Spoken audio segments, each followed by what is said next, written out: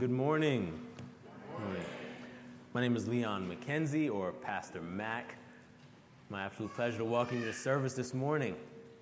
Amen? Amen. Do we need coffee this morning?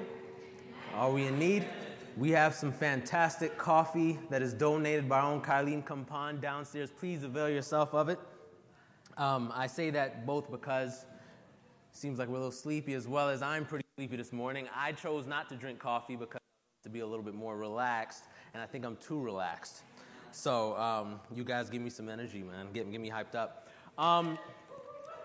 You'll notice in the seat backs behind you, if you are a visitor this morning, I want to say welcome. Thank you so much for choosing to worship with us here at Redeemer.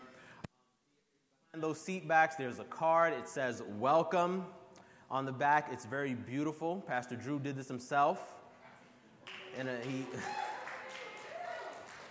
he was a graphic designer in another life, or I guess he still is. And so feel free to fill this out, drop it in the offering basket at some point. We'd love to connect with you, take you out to lunch or coffee on us, and just get to know you a little bit, tell you a little bit about the church. Amen? Amen. Amen. And if there is nothing else, Clay, should I go ahead and just switch to the mic? Okay.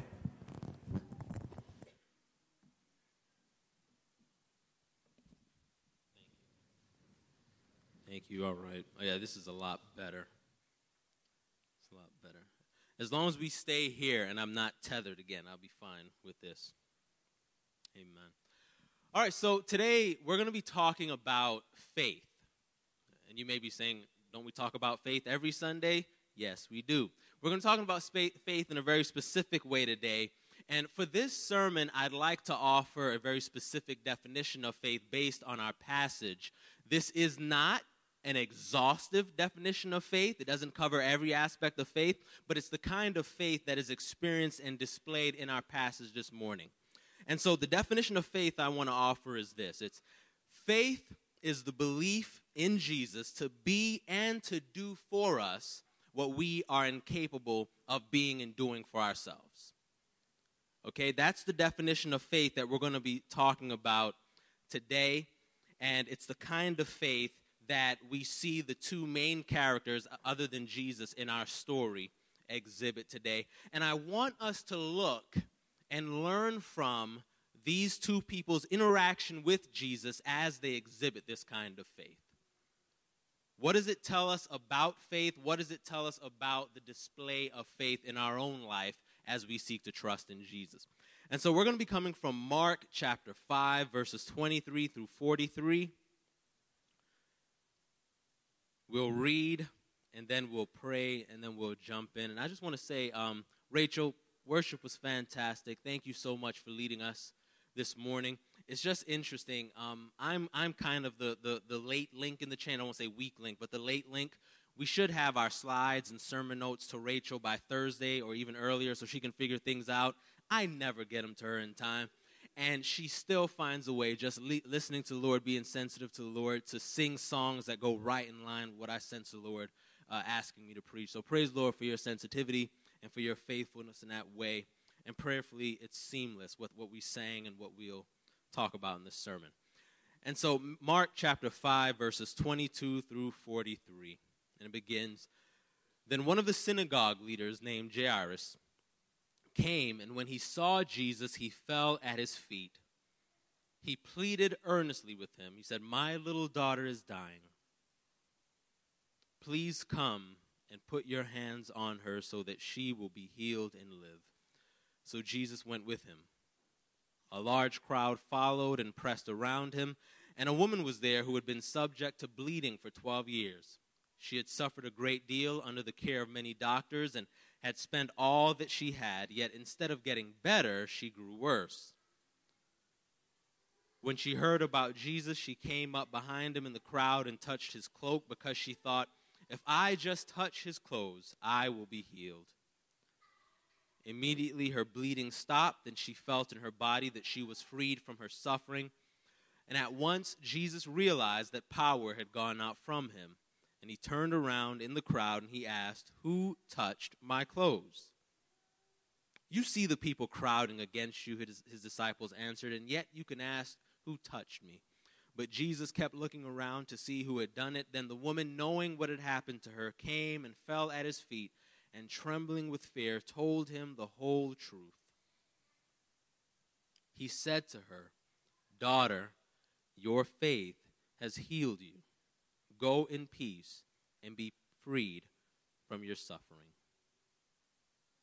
While Jesus was still speaking, some people came from the house of Jairus, the synagogue leader. "Your daughter is dead," they said. "Why bother the teacher anymore?" Overhearing what they said, Jesus told him, "Don't be afraid, just believe." He did not let anyone follow him except Peter, James, and John, the brother of James. When they came to the home of the synagogue leader, Jesus saw a commotion with the people crying and wailing loudly. He went in and said to them, "Why all of this commotion and wailing? The child is not dead, but asleep." But they laughed at him. After he put them all out, he took the child's father and mother and the disciples who were with him and went in where the child was. He took her by the hand and he said to her, "Talitha kum," which means, "Little girl, I say to you, get up." Immediately, the girl stood up and began to walk around. She was 12 years old. At this, they were completely astonished. He gave strict orders not to let anyone know about this, and he told them to give her something to eat. And this is the word of the Lord. Please pray with me, friends.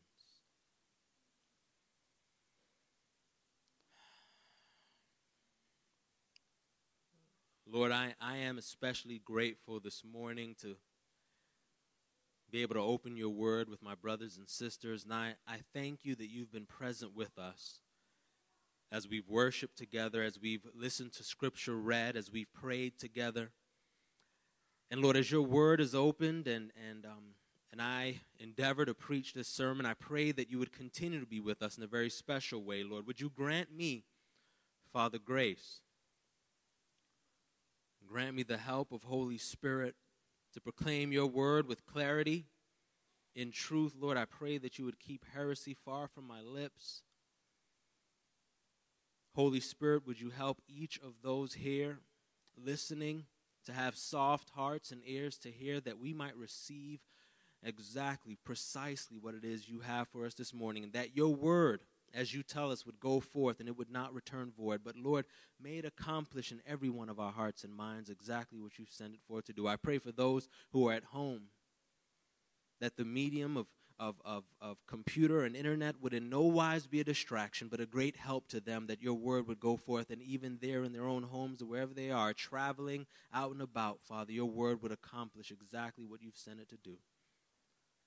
Lord, we love you and we thank you so much for your great mercy and kindness to us today. Lord, I pray that you would do a work in each of our hearts, that we would indeed be people of faith, that we would be encouraged to persist in trusting you, because you are good. All this we ask in Jesus' name. Amen and amen. Well, friends, if you remember a couple of weeks ago, I preached in Mark. We've been in Mark for a little while, and I talked about a very special, very distinct technique that Mark uses when he's writing in his gospel. And what he does is he'll begin one story, and then he'll take another story and place it in the middle of that story, and then he'll come back and conclude that story. And we talked about the reason Mark does this is because it highlights or emphasizes a common or connecting theme between the two stories. He writes this way to emphasize a specific lesson, something that God wants to communicate to his readers, and then by consequence, us as well. And what we find in this particular situation, in this passage with these two stories, is that what Mark wants to communicate to us is an encouragement to maintain radical or deep, sincere, unwavering faith in Jesus. And so through these stories in this particular passage, as he encourages us to maintain faith in Jesus, to persist in faith in Jesus, he also illustrates some very good reasons for us to persist in Jesus.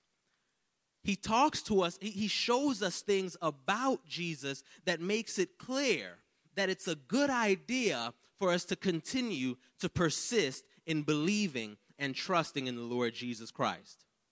And so I want us to talk about a few of these reasons this morning.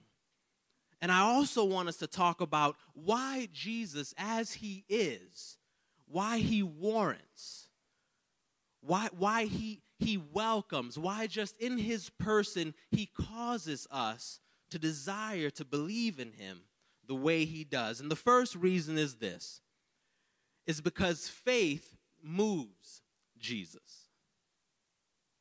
Faith, persistent faith, or faith that does not stop in the face of difficulties and obstacles, is the kind of faith that causes Jesus to move on behalf of the faithful, F-U-L-L, the person that is full of faith, the faithful person.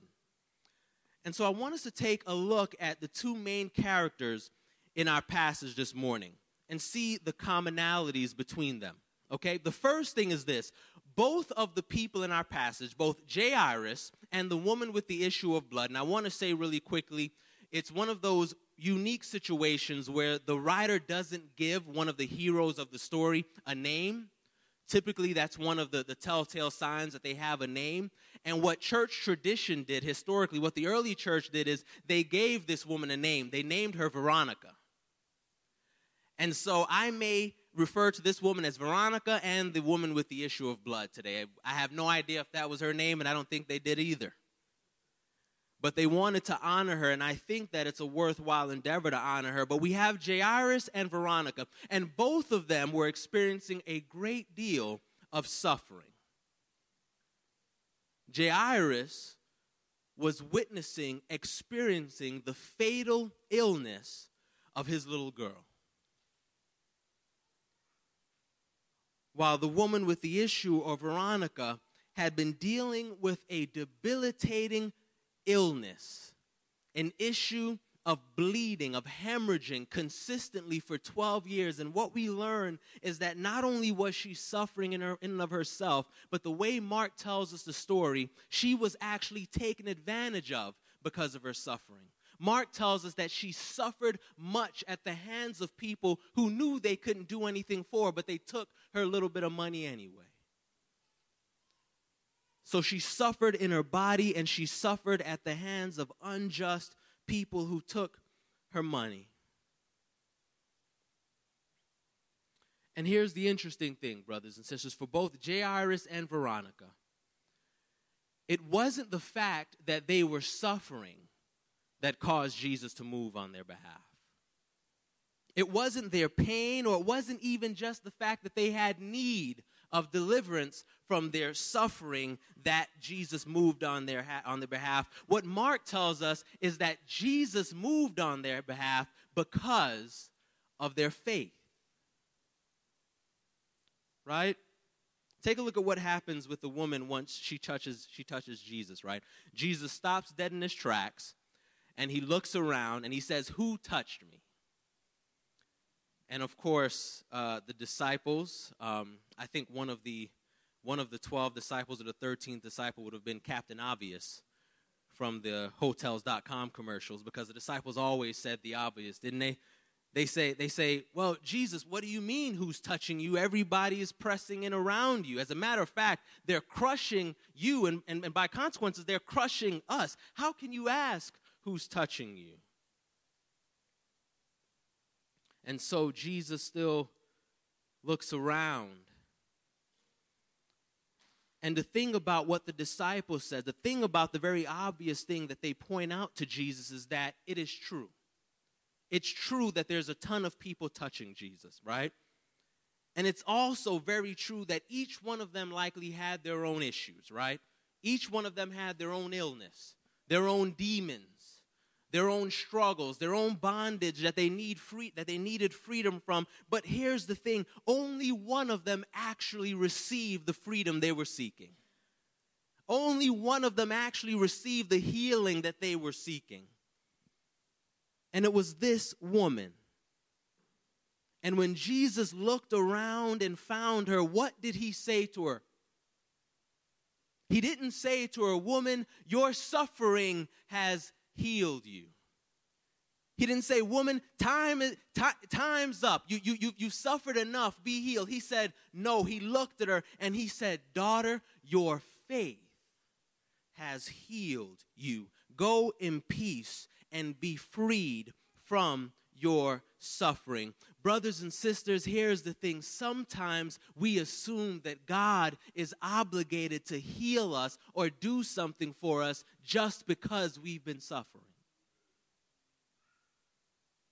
Sometimes we assume that God is obligated to fulfill a need for us just because we have need. When understand this, brothers and sisters, having need is not unique. We all got them.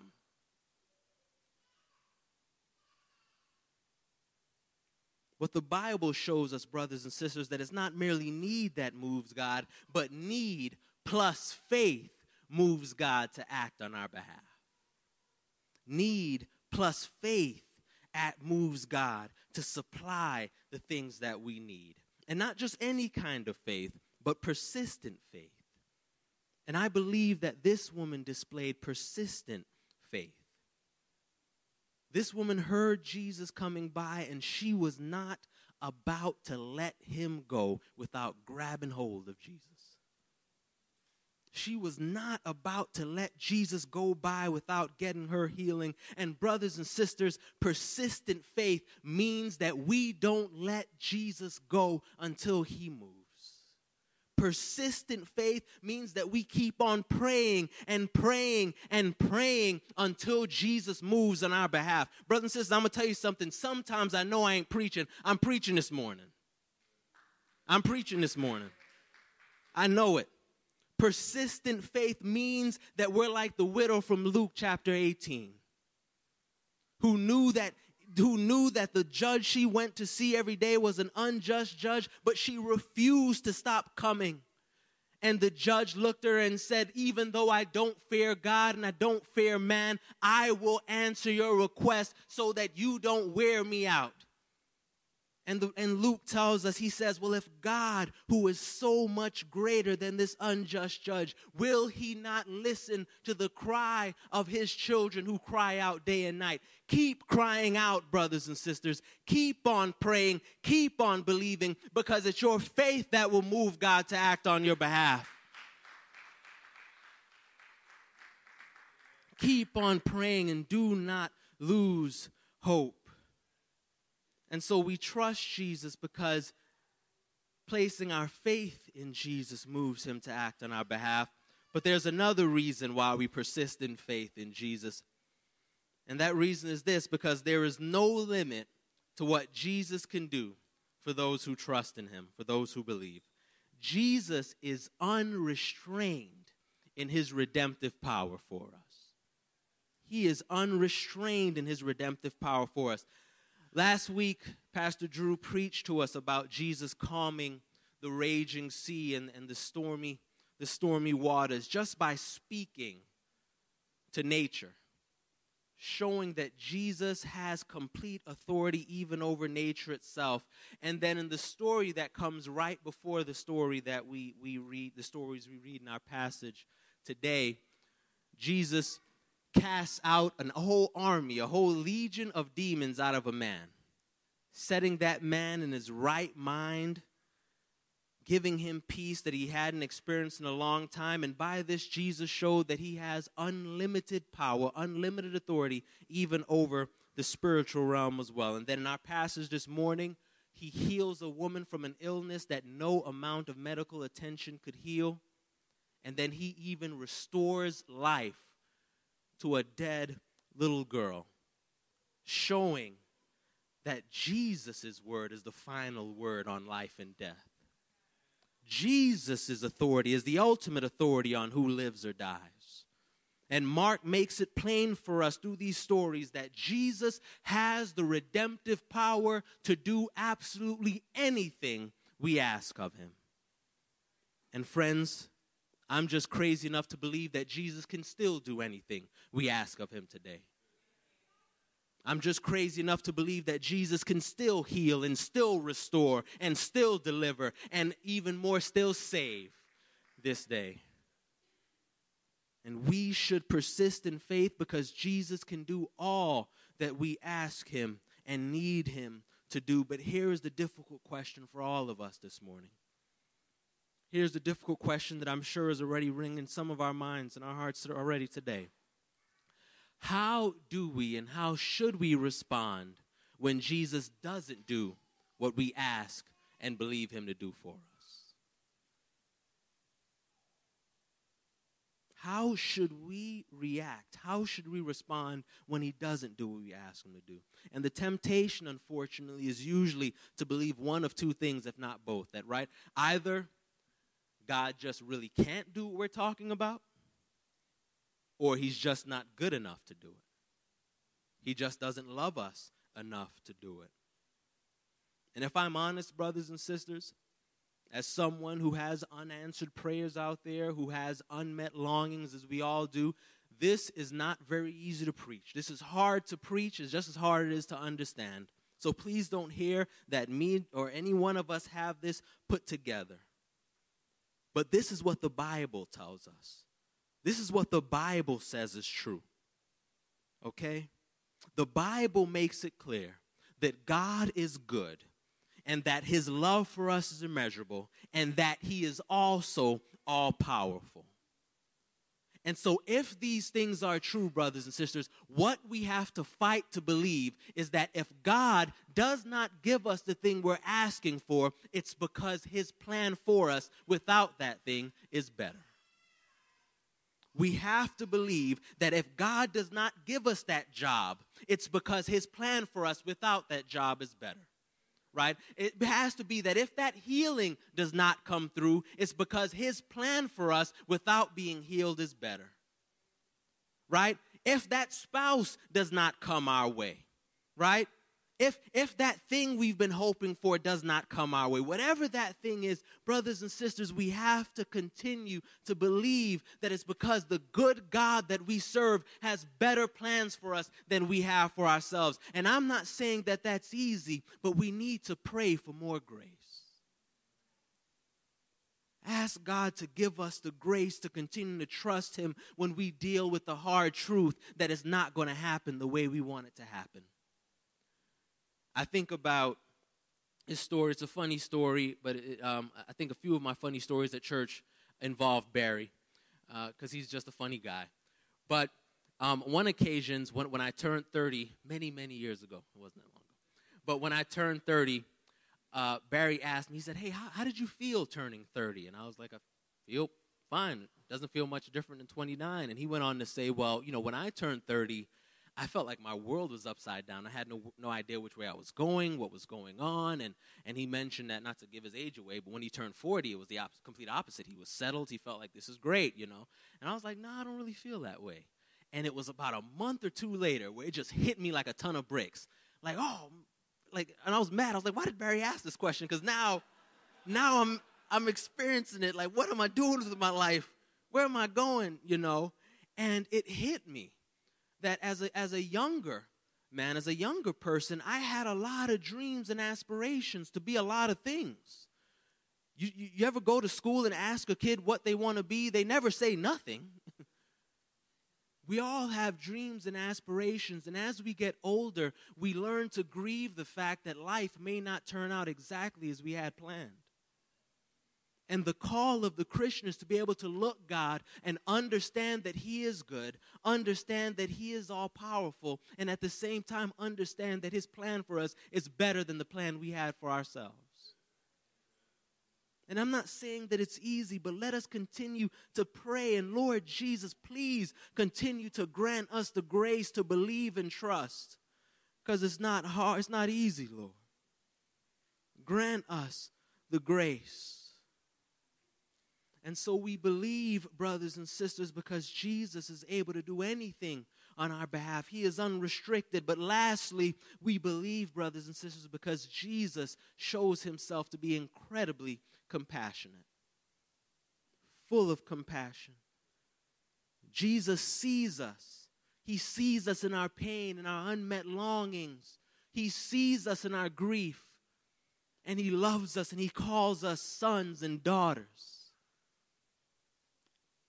when Jesus looks around and he looks to see who had touched him, what's lost on us is the significance of this particular woman, of Veronica, touching Jesus in this day. Because her touching Jesus the way she did was practically a crime. First thing is that she was what they would call in the day ritually or spiritually unclean. Because of her continued hemorrhaging, according to Jewish law, she shouldn't have been around anybody, much less a Jewish teacher, a rabbi like Jesus. And when she grabbed him and touched him, she could have experienced jail, a beating, or some form of public shame, or even worse. Which explains why when Jesus finally finds her, she comes trembling and she falls at his feet in fear. She knew the potential of what could happen in that moment, but she never bargained for what actually happened to her. But again, the significance, the extent, the magnitude of this moment, the revolutionary nature of this moment is lost on us because we're so far removed from the culture. And I tried to think about an illustration of what would encompass the magnitude of this moment for us today, and I couldn't think of one that wouldn't make me feel uncomfortable, much less anybody else. And so I decided to tell an illustration of an opposite event to kind of give us an understanding of what happened. You may have seen this. About a couple years ago, the Pope, who is, if you don't know who the Pope is, he's the leader of the Roman Catholic Church. He's one of the most influential humans on the planet. He has been for years and years. And I don't mean to say what I'm going to say to disparage him. This is just a true story. And the Pope was out somewhere, I don't know where he was, and he was walking by a large group of people behind a barricade. And as he walked by, he touched some of the children, kind of in the prayer blessing motion. He shook some hands. And as he was about to turn from the crowd, this woman comes front and center in the camera. And she's dressed normally. She looks perfectly normal. But she looks desperate. And she has her hands folded like this. And she's crossing herself. And she's looking at the Pope as like a little child. And you can tell she wants nothing more than the Pope to come by and touch her and bless her as he's done all these people. And right before he gets to her, he breaks from the crowd and goes a different direction. And not wanting to miss her chance, this woman grabs this Pope and grabs his hand and pulls him to her. And she's just talking to him and telling him her request. And the Pope, completely turned off by this moment, repeatedly slaps this woman's hand until she lets go. And then the bodyguards come and restrain the woman.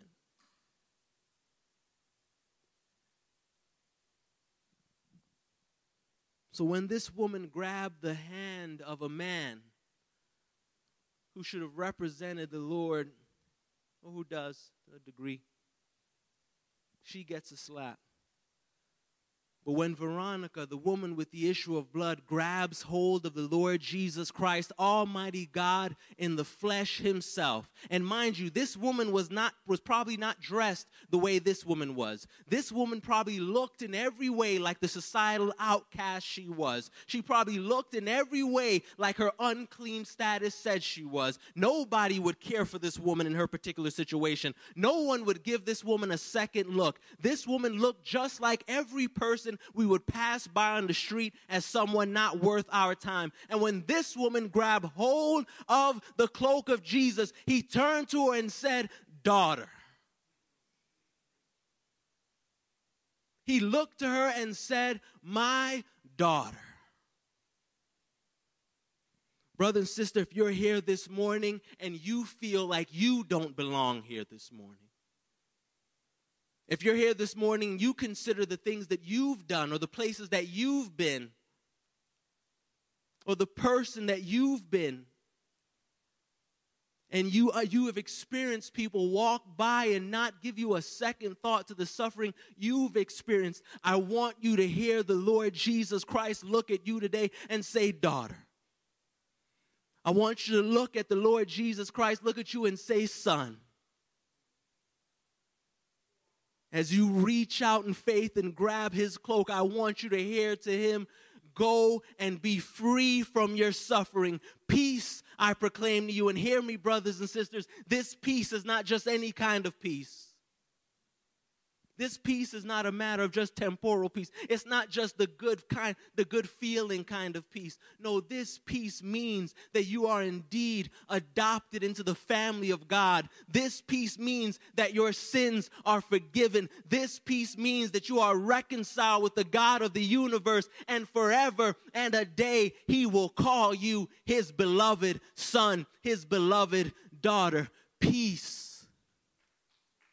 Peace. Peace. If you're here this morning, you don't know this peace, please don't leave without grabbing a hold of Jesus this morning, because he is here. And lastly, I want to say this. Maybe you're here and you've been asking Jesus for something, and you've probably grown tired.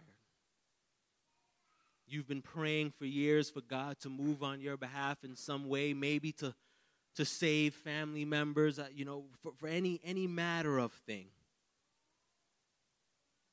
And please hear me when I say don't give up.